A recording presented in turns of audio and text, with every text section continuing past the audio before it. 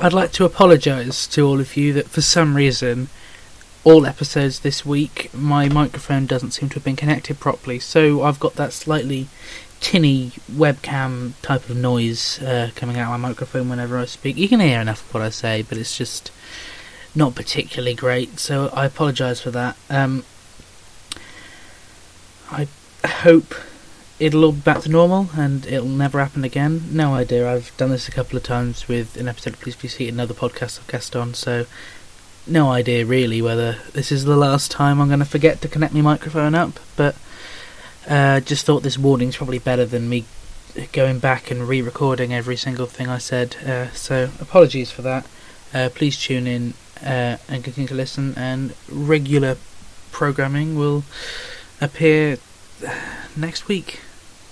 Alright, enjoy the episode.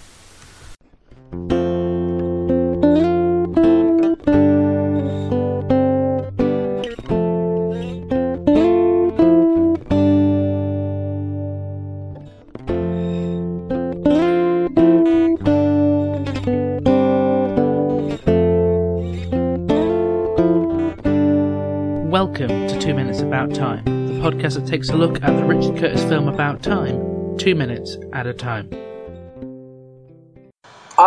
I'm one of your hosts, Luke Allen, and with me, as always, is Robert E.G. Black. Hello, hello. And our special guest for this week, Alice Lauren. Hello. So, Alice, would you like to tell our listeners a little bit about yourself and what it is that you do? Yeah, so I am also a podcaster, and I've been guesting on a ton of podcasts, but also I'm a panelist on the Now You've Seen It movie podcast, called Now You've Seen It, and we just talk about all the quintessential, fun, cool movies that go on around, and talk to guests who've never seen the movie before, and it's a fun time. So I can't remember your response to when I asked you, have you seen this film before? I have, yeah, once before. Do you remember much of your opinions or experience first time seeing it, or just a casual viewing? Yeah. You know, I knew I had seen it once before, and I couldn't really remember it very much. I mean, I was like, oh, okay, this is the Rachel McAdams time travel movie, which is like 4 movies. Yeah.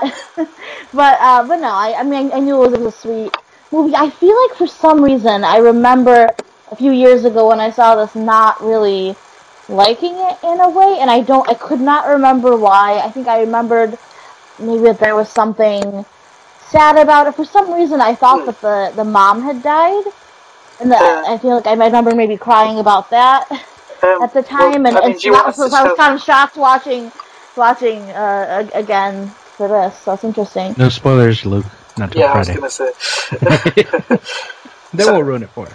Yeah, so I assume you've just rewatched these minutes then. Do you remember, so you don't know the rest of the film, or?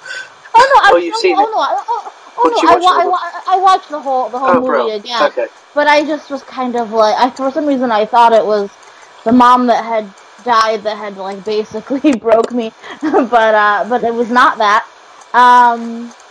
But it's so interesting because as I was watching it, I was watching it yesterday again, and I was like, I couldn't remember how funny the writing was. I mean, the writing's funny, love the movie, very sweet, very heartfelt, all these great things, but also kind of weirdly, like, instantly forgettable in a weird way, and I don't know why, because it's really good.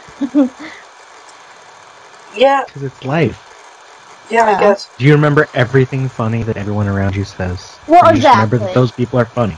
Well, but I didn't remember it as like a quirky, funny kind of movie, but then you kind of get back into it. So I feel like the only sort of scenes that I was remembering from, when I watched years ago were like something like at the beach. It's probably, a picturesque kind of thing, but it was like not even like what was going on in this, but it was like, oh yes, I'm sure there was some sort of a beach scene. I remembered them coming to the door of their family home, of Tim's family home. Like, that was like the only thing I could picture in my mind.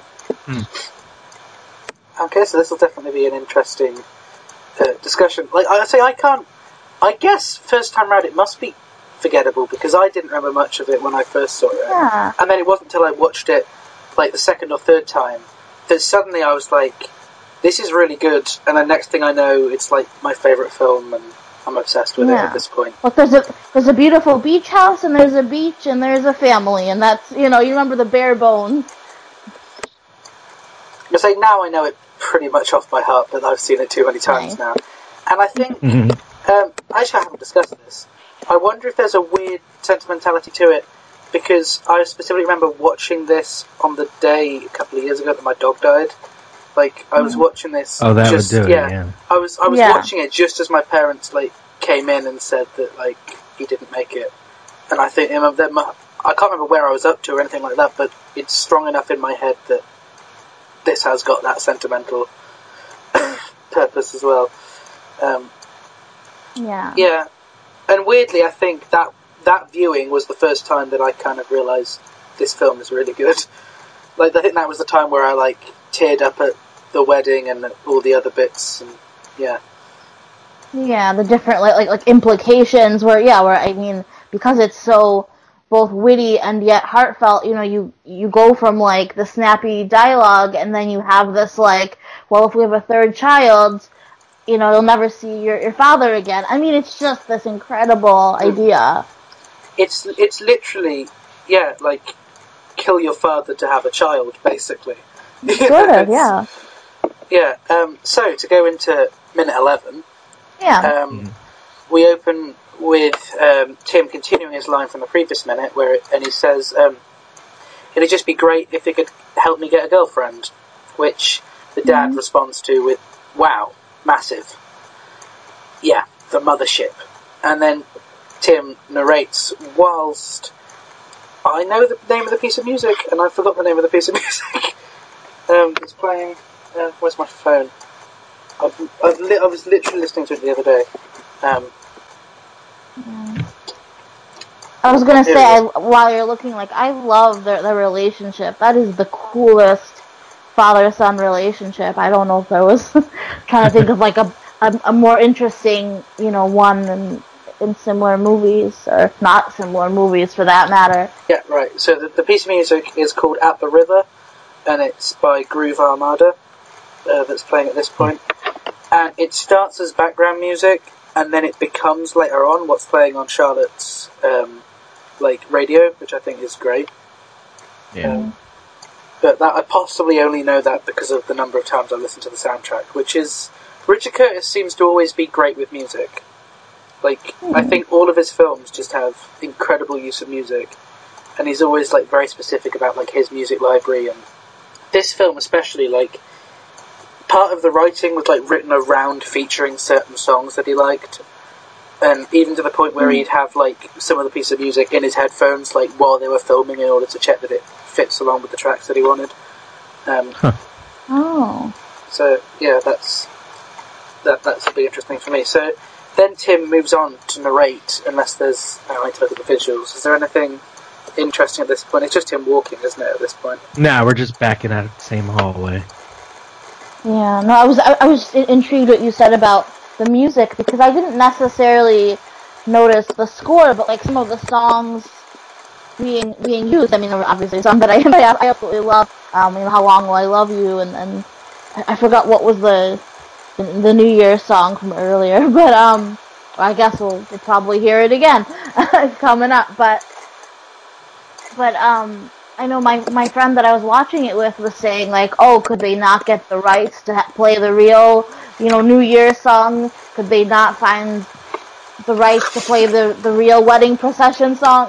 So that was a weird take, but I think it was a kind of a quirky, whimsical use of music as well. Well, at least with Il Mondo at the wedding, like, that was definitely, like, a very big thing for Richard Curtis. Like, he's even talked about the fact that he once wrote a sitcom just so he could use that piece of music as the theme tune. It was called Yes Minestrone. Oh, wow. And that sounds fake, but okay. Yeah. No, originally I thought it was, but then the number of times I've heard him say that in interviews, it's like, oh, I'm pretty sure it's true. Yeah. But yeah, so it's just the general shot, reverse shot, really, on Tim and his dad at first, and then him walking down, walking down that famous corridor, and then we have Kit Kat and Charlotte turn up in that vehicle, and this has been described as the most dangerous scene in the film, as the actress who played Kit Kat could not drive. Oh. And a lot of things were like messing up at this point, apparently. Oh no. So here. And this is about the point that one of the deleted scenes would have taken place. It's coming. I'm trying to check. I've got your version of the transcript now, so that's... Well, I was gonna say, is that where that went? Because it felt like it was... No, like, I would put it tomorrow on the next episode, actually. Yeah. Because I think it should go after the sundown lotion stuff. Yeah, I mean, I just mean the other one with Charlotte when she's first coming in. Oh, I might not have seen that one. Really? Okay. I just watched the pajama one in the hallway, and then him in his bedroom with pajamas again. Okay. Then you haven't seen this other deleted scene. Never mind. I'll see if I can find it. Mm-hmm. Hang on. Because it's quite short, so I could probably just play it in a second. Because it's one with when Charlotte first turns up and he's like trying to make a good impression, and he keeps like going back and changing his outfit and stuff. Like that's one which I can. Not the pajama one. No, it's not the pajama one. The pajama one I really like. Oh. This one felt a bit. I could see why it was cut. Like it was like, hello, this is Tim, and he just has different like outfits. Oh, it is on the video I have. It just for some reason it's at the end of it. Yeah, the order of deleted scenes on that is weird, and some of them are trimmed down a little bit as well, which is odd because when I was watching them on the Blu-ray, like things are different. So I assume, Alice, you haven't seen this deleted scene either. No, I only sent her... Well, it's in the video I sent her, but I don't know if she watched the whole thing. I watched... I think everyone... Because you both sent me different stuff, but it was basically the same stuff. Yeah, I didn't know how much Robert sent, and then I was like, oh, I'd better send off. Yeah. Yeah, so... It's... Yeah, I think the one you sent me, Luke, I was kind of like, wait, what do you mean this is the same stuff that he sent? So I kind of was like, well, I just kind of get it back in my head, but yeah, that works. I hadn't even realised the deleted scenes until recently, so I didn't know whether Robert had sent them. So yeah, I mean, it's an odd deleted scene. There's not really too much to say about it, really. Because we don't really need to discuss the deleted scenes in as much detail as the scenes from the film itself. But do you think that they were needed, though? Do you think that we needed more of her Charlotte character? I mean, not this one with the car. I really, really like the pajama bit. Like, that had me in stitches. I think it's slightly overdone in the scene in the car. Like, I get why they did it, and I probably wouldn't have had an issue for it in the film. I think they definitely couldn't have included both, because it would have been a little too much. Yeah. Of him, like, going back in time just to change his outfit is a little much. Yeah. Well, because we kind of already had that already, though, like, alright, bad impression, alright, better impression, no, alright, best, like, we already kind of have that already, and you already see that kind of we get it with the lotion. Between having to change for her possibly, but not as much for his wife. That's a whole other thing. But kind of redo your impressions. That's a really good point. Well, he's younger here, so and I'm sure there'll be a heck of a lot more that we'll discuss, Robert, when we get to him with Mary and whether it's morally correct for him to use her own words to draw her in.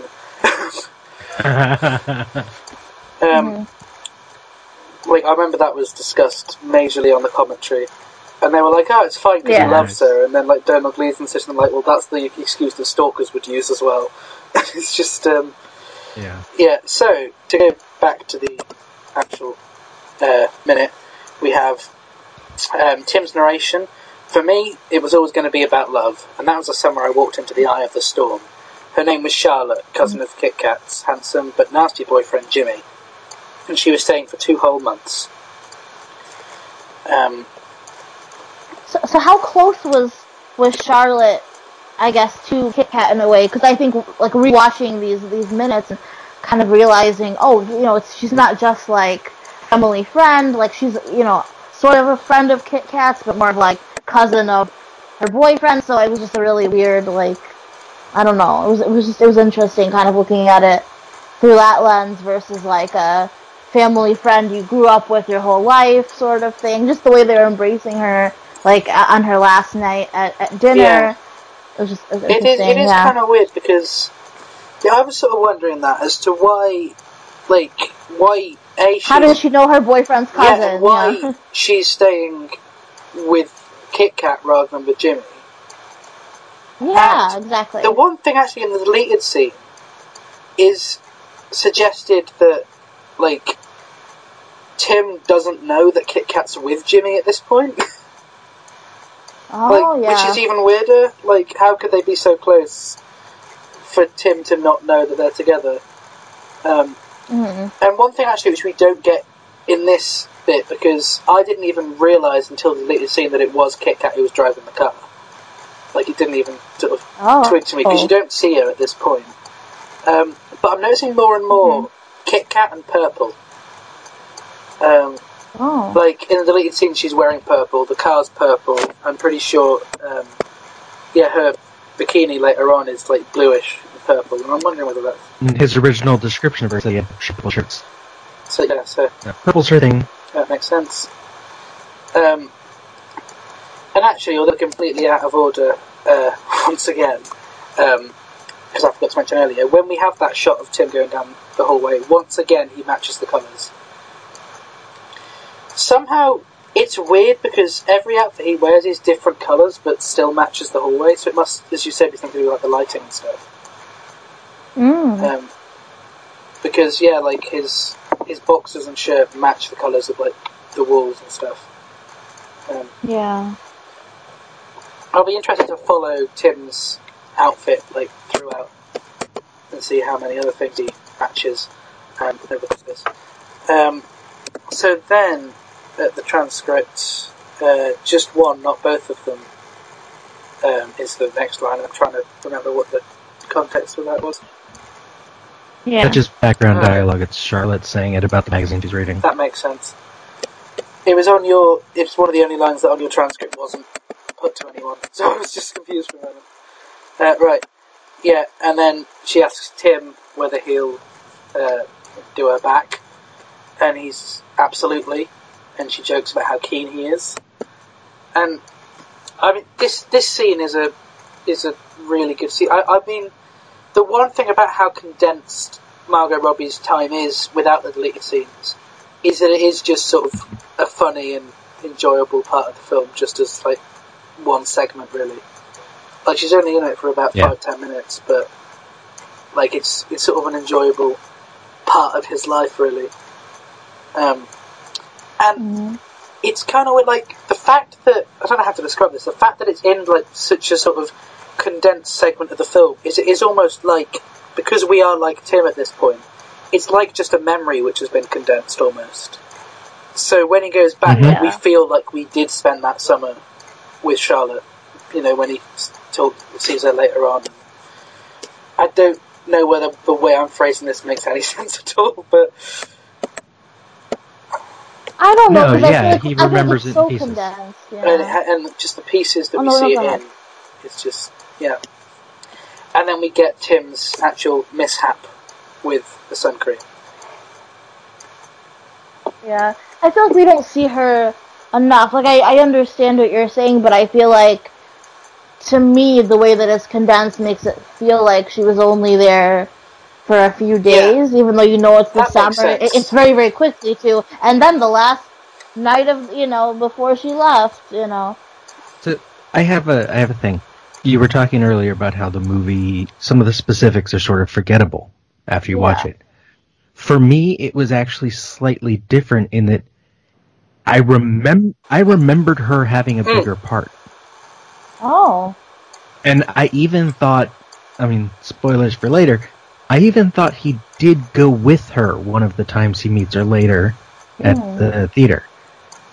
And, like, he did go into her apartment, and he doesn't. And when that happened, when I watched the movie again last week, I was like, wait, I remembered something happening that didn't happen in the film. And thought Charlotte was a bigger part. And I'm like, that's weird, because, as you're saying, it fits that this plays like a memory. It's condensed, because what does he remember? Her arriving and him, like, falling for her. Him making a fool of himself and then fixing it. Her playing tennis and then her leaving. And it's like, that's it, because all the days would be the same, and it's just a summer a long time ago. I mean, I wonder whether we also sort of see the evolution of Tim as well. Like, his first love interest we see, her personality trait is she's attractive and she's the one he likes. And then, like, when he gets to Mary, like, we see her through Tim's eyes as, like, a proper three-dimensional person. You know, and I wonder whether that's... Oh, and he meet her in the dark, so it's a different introduction. Yeah, I guess.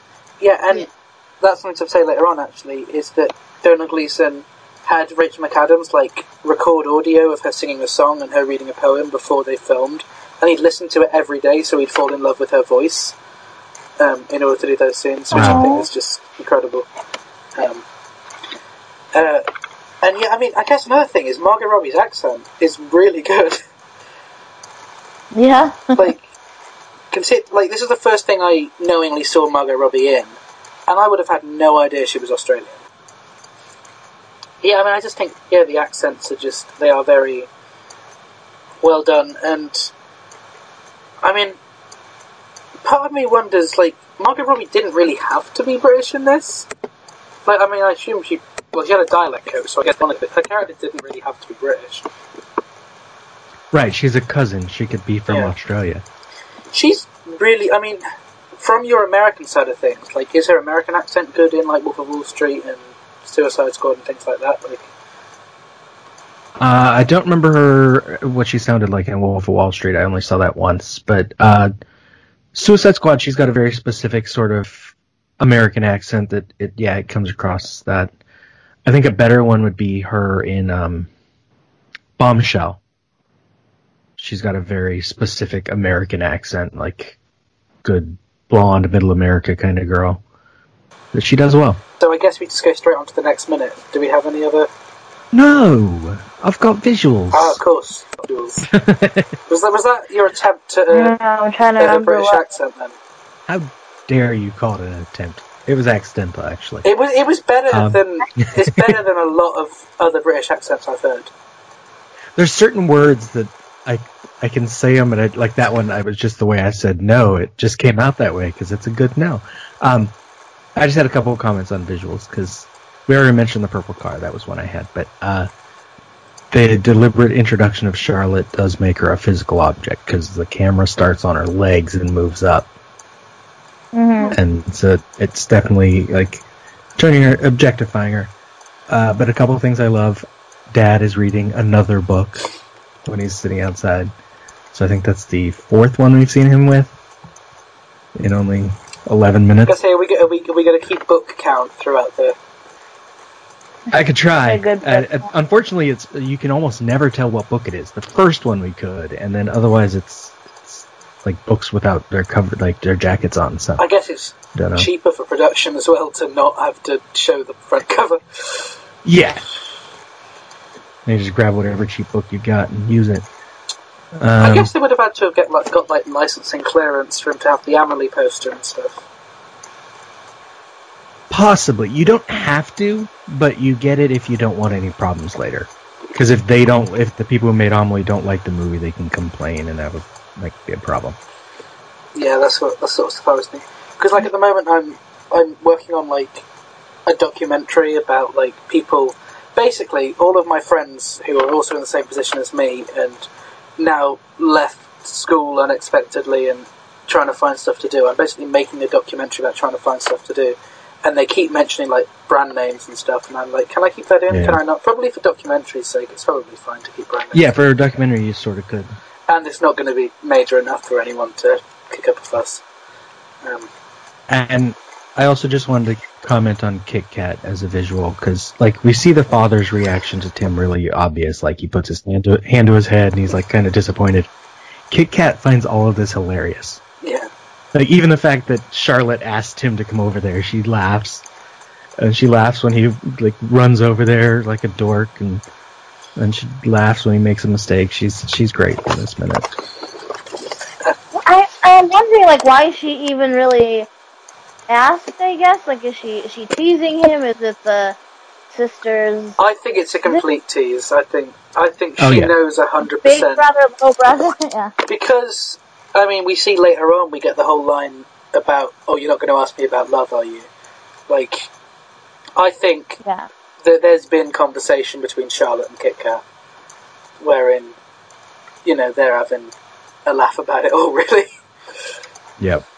Yeah. Which, I mean, imagine that for 2 months. I feel that would be both an amazing and really awkward 2 months of your life to have this person who is, at this point, like, utterly in love with, basically winding him up about it for the whole time. Yeah. Yeah, that's true. Yeah, how many times did she ask him to do this, you know? How many days did they lay out there in bikinis? Yeah. Yeah. Yeah, I wish we could have seen more of that build up with the pajamas and all the. Yeah, we'll get onto the pajamas next minute, and that is possibly, like, I am so annoyed that is cut, because I think it's hilarious. Because I was gonna say, by the time that they were, you know, later on in the film at the theater. And he's like, oh, it's my first love. And I was like, first love? I mean, I know people, you know, he wasn't that young. I mean, he was at least 21. But, like, you know, he could be, you know, misguided and, oh, okay, was that really your first love? But I was like, what do you mean, love?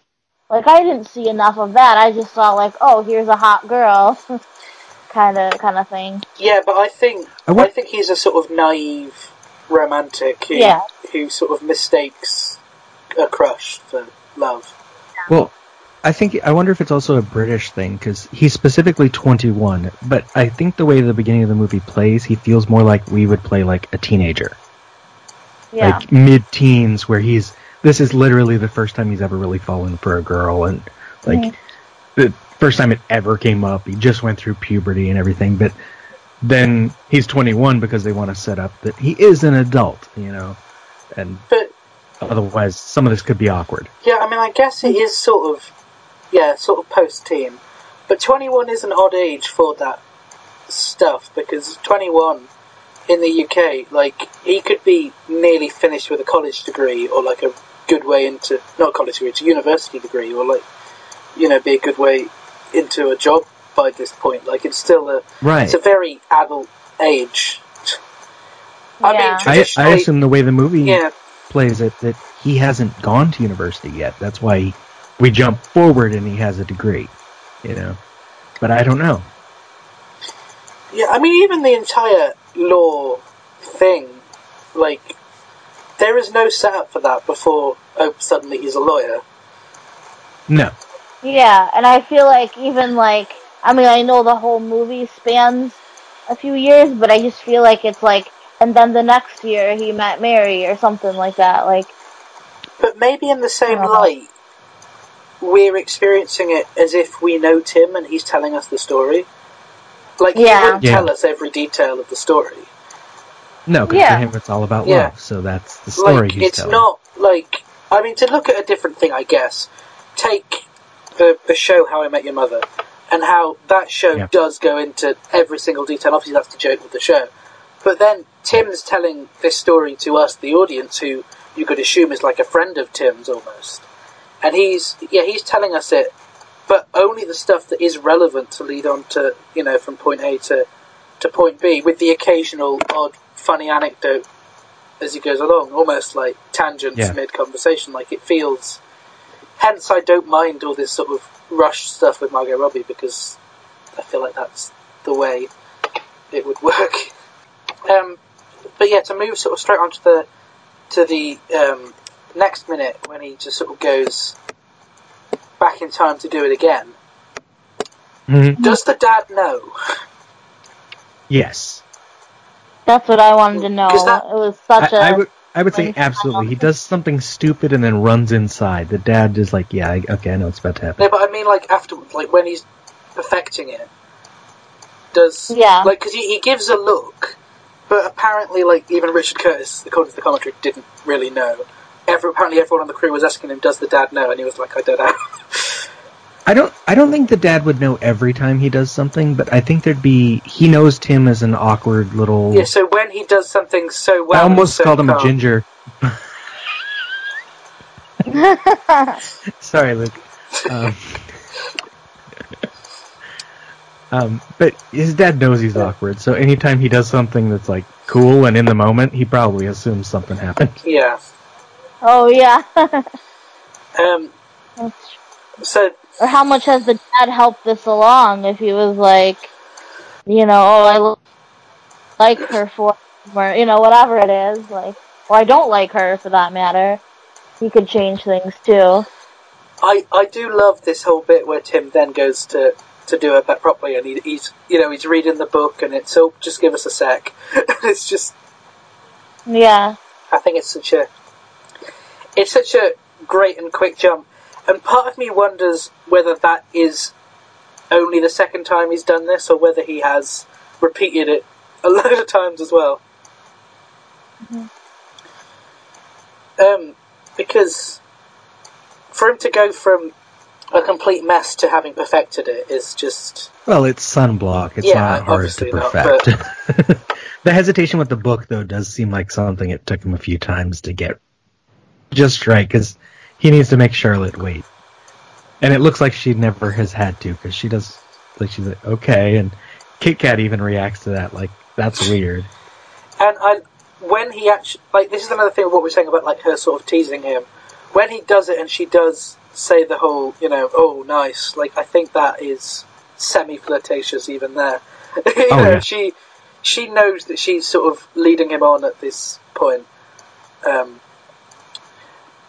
And then I think it's awkward Tim once again when he says it's my area. Like, it's not the right thing to say. Well, yeah. I don't think he's done this a lot of times. There's one when he gets the sunblock on his hands, like he rubs them together, he blows on it, like, he's practiced this. But then he's really awkward when he reaches out to actually touch her. Yeah. Like, this is still the first time he's gotten that far. And I think... And so maybe he's only done it like 2-3 times. And I think it feels so natural that he is sort of uncomfortable about touching her. I think it's such a tiny thing, which I think Richard Curtis has written and directed really well. As we've said before, mostly through Bill Nighy, but Richard Curtis is very good at awkwardness. Mm-hmm. Yeah. I mean, when we said before about, like, music, I'm probably going to keep talking about The Girl in the Cafe, but The Girl in the Cafe as a film, like... Whereas Richard Curtis films are normally full of music, there is so much of a lack of music in so many scenes in that it's just awkward pauses and, like, silence, and it just feels so real. I don't know where you can watch The Girl in the Cafe in the States, but if it's on anything, then it's definitely worth taking another look at, because it's just a good film. So then Tim narrates... It was a summer of suntan and torture.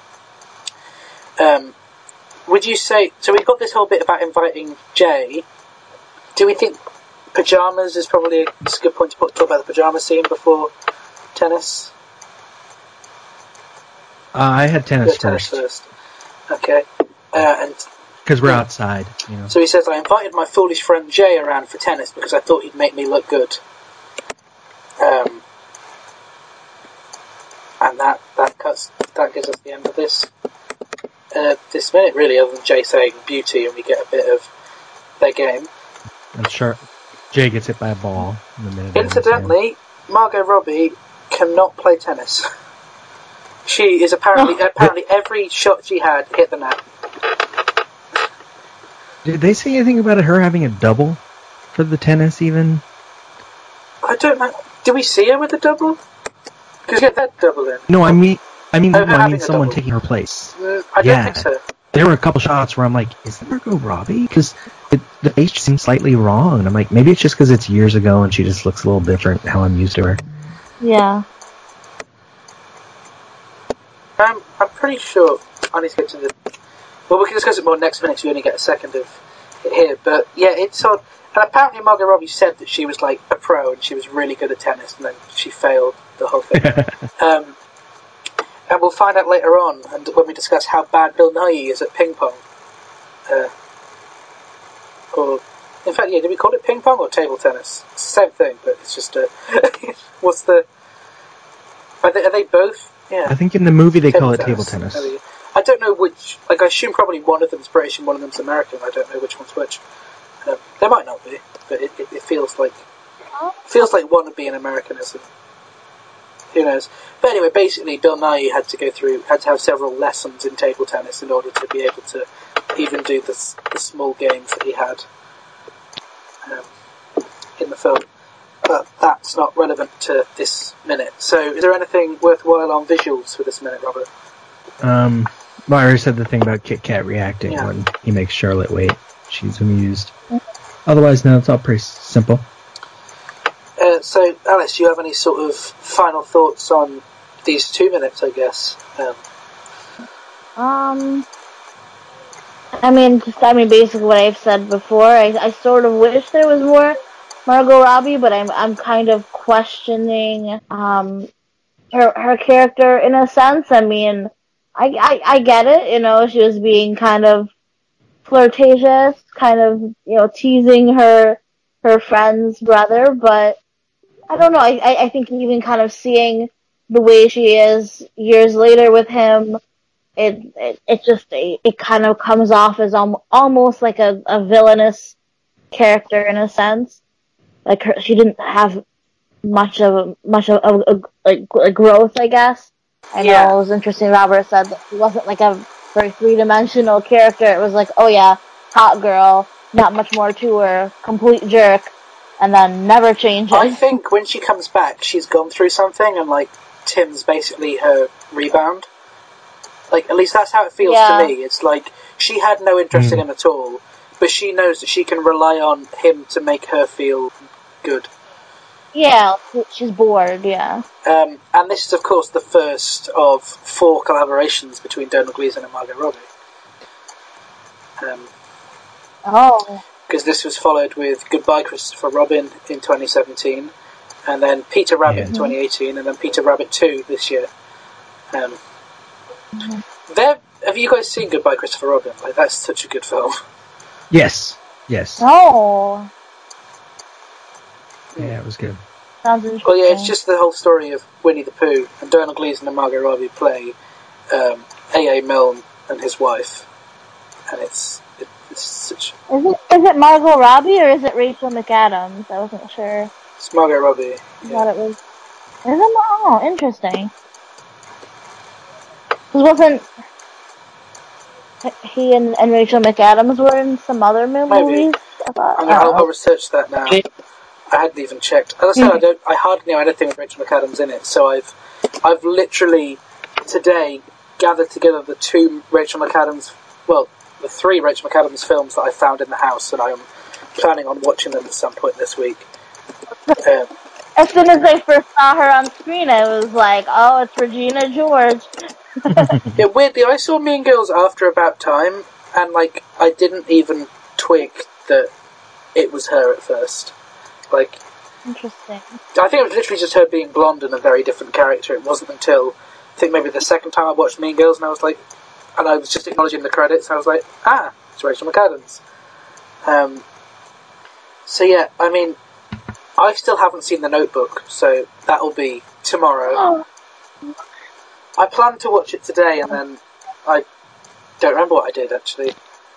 Oh, yeah, I watched Fisher King. You watched The Fisher King? Yeah, looking forward to talking about that at some point. my movies were that was my shows. Right, so Alice, where can our listeners find you on social media? Yeah, so on social media you can find me on Facebook, Alice Lauren, and then my Twitter is at AliMezh, ALIMEZH, and I have a TikTok now. It's Podcast Socialite, which is what I've decided to crown myself. The first TikTok credit on this show. There we go. That's right. So, Robert, once again, where can the listeners find you? Social media, Robert E.G. Black, and my website for links to all my podcasts are on lemmingdrops.com. Speaking of The Fisher King, by the way, probably by the time this episode goes up, you can hear me and Luke talking about The Fisher King and About Time over on one of my podcasts, Cock and Bull. I hope it's an interesting one. It will be. And the listeners can find me on Twitter at llama_bottle0. They can find me on Instagram at thegingerluke. All my podcasts, short films, radio interviews, all of that are all available at lukeallen.co.uk. And this podcast can be found on Facebook, Twitter and Instagram at 2 Mins About Time. Thank you so much for tuning in, and we hope you listen again on Wednesday. Goodbye. Cheerio. Cheers. The 2 Minutes About Time theme is performed by Ethan O'Mahony and is a cover of the About Time theme originally composed by Nick Laird-Close. 2 Minutes About Time is a production of Lemming Drop Studios in association with Bottle O Productions.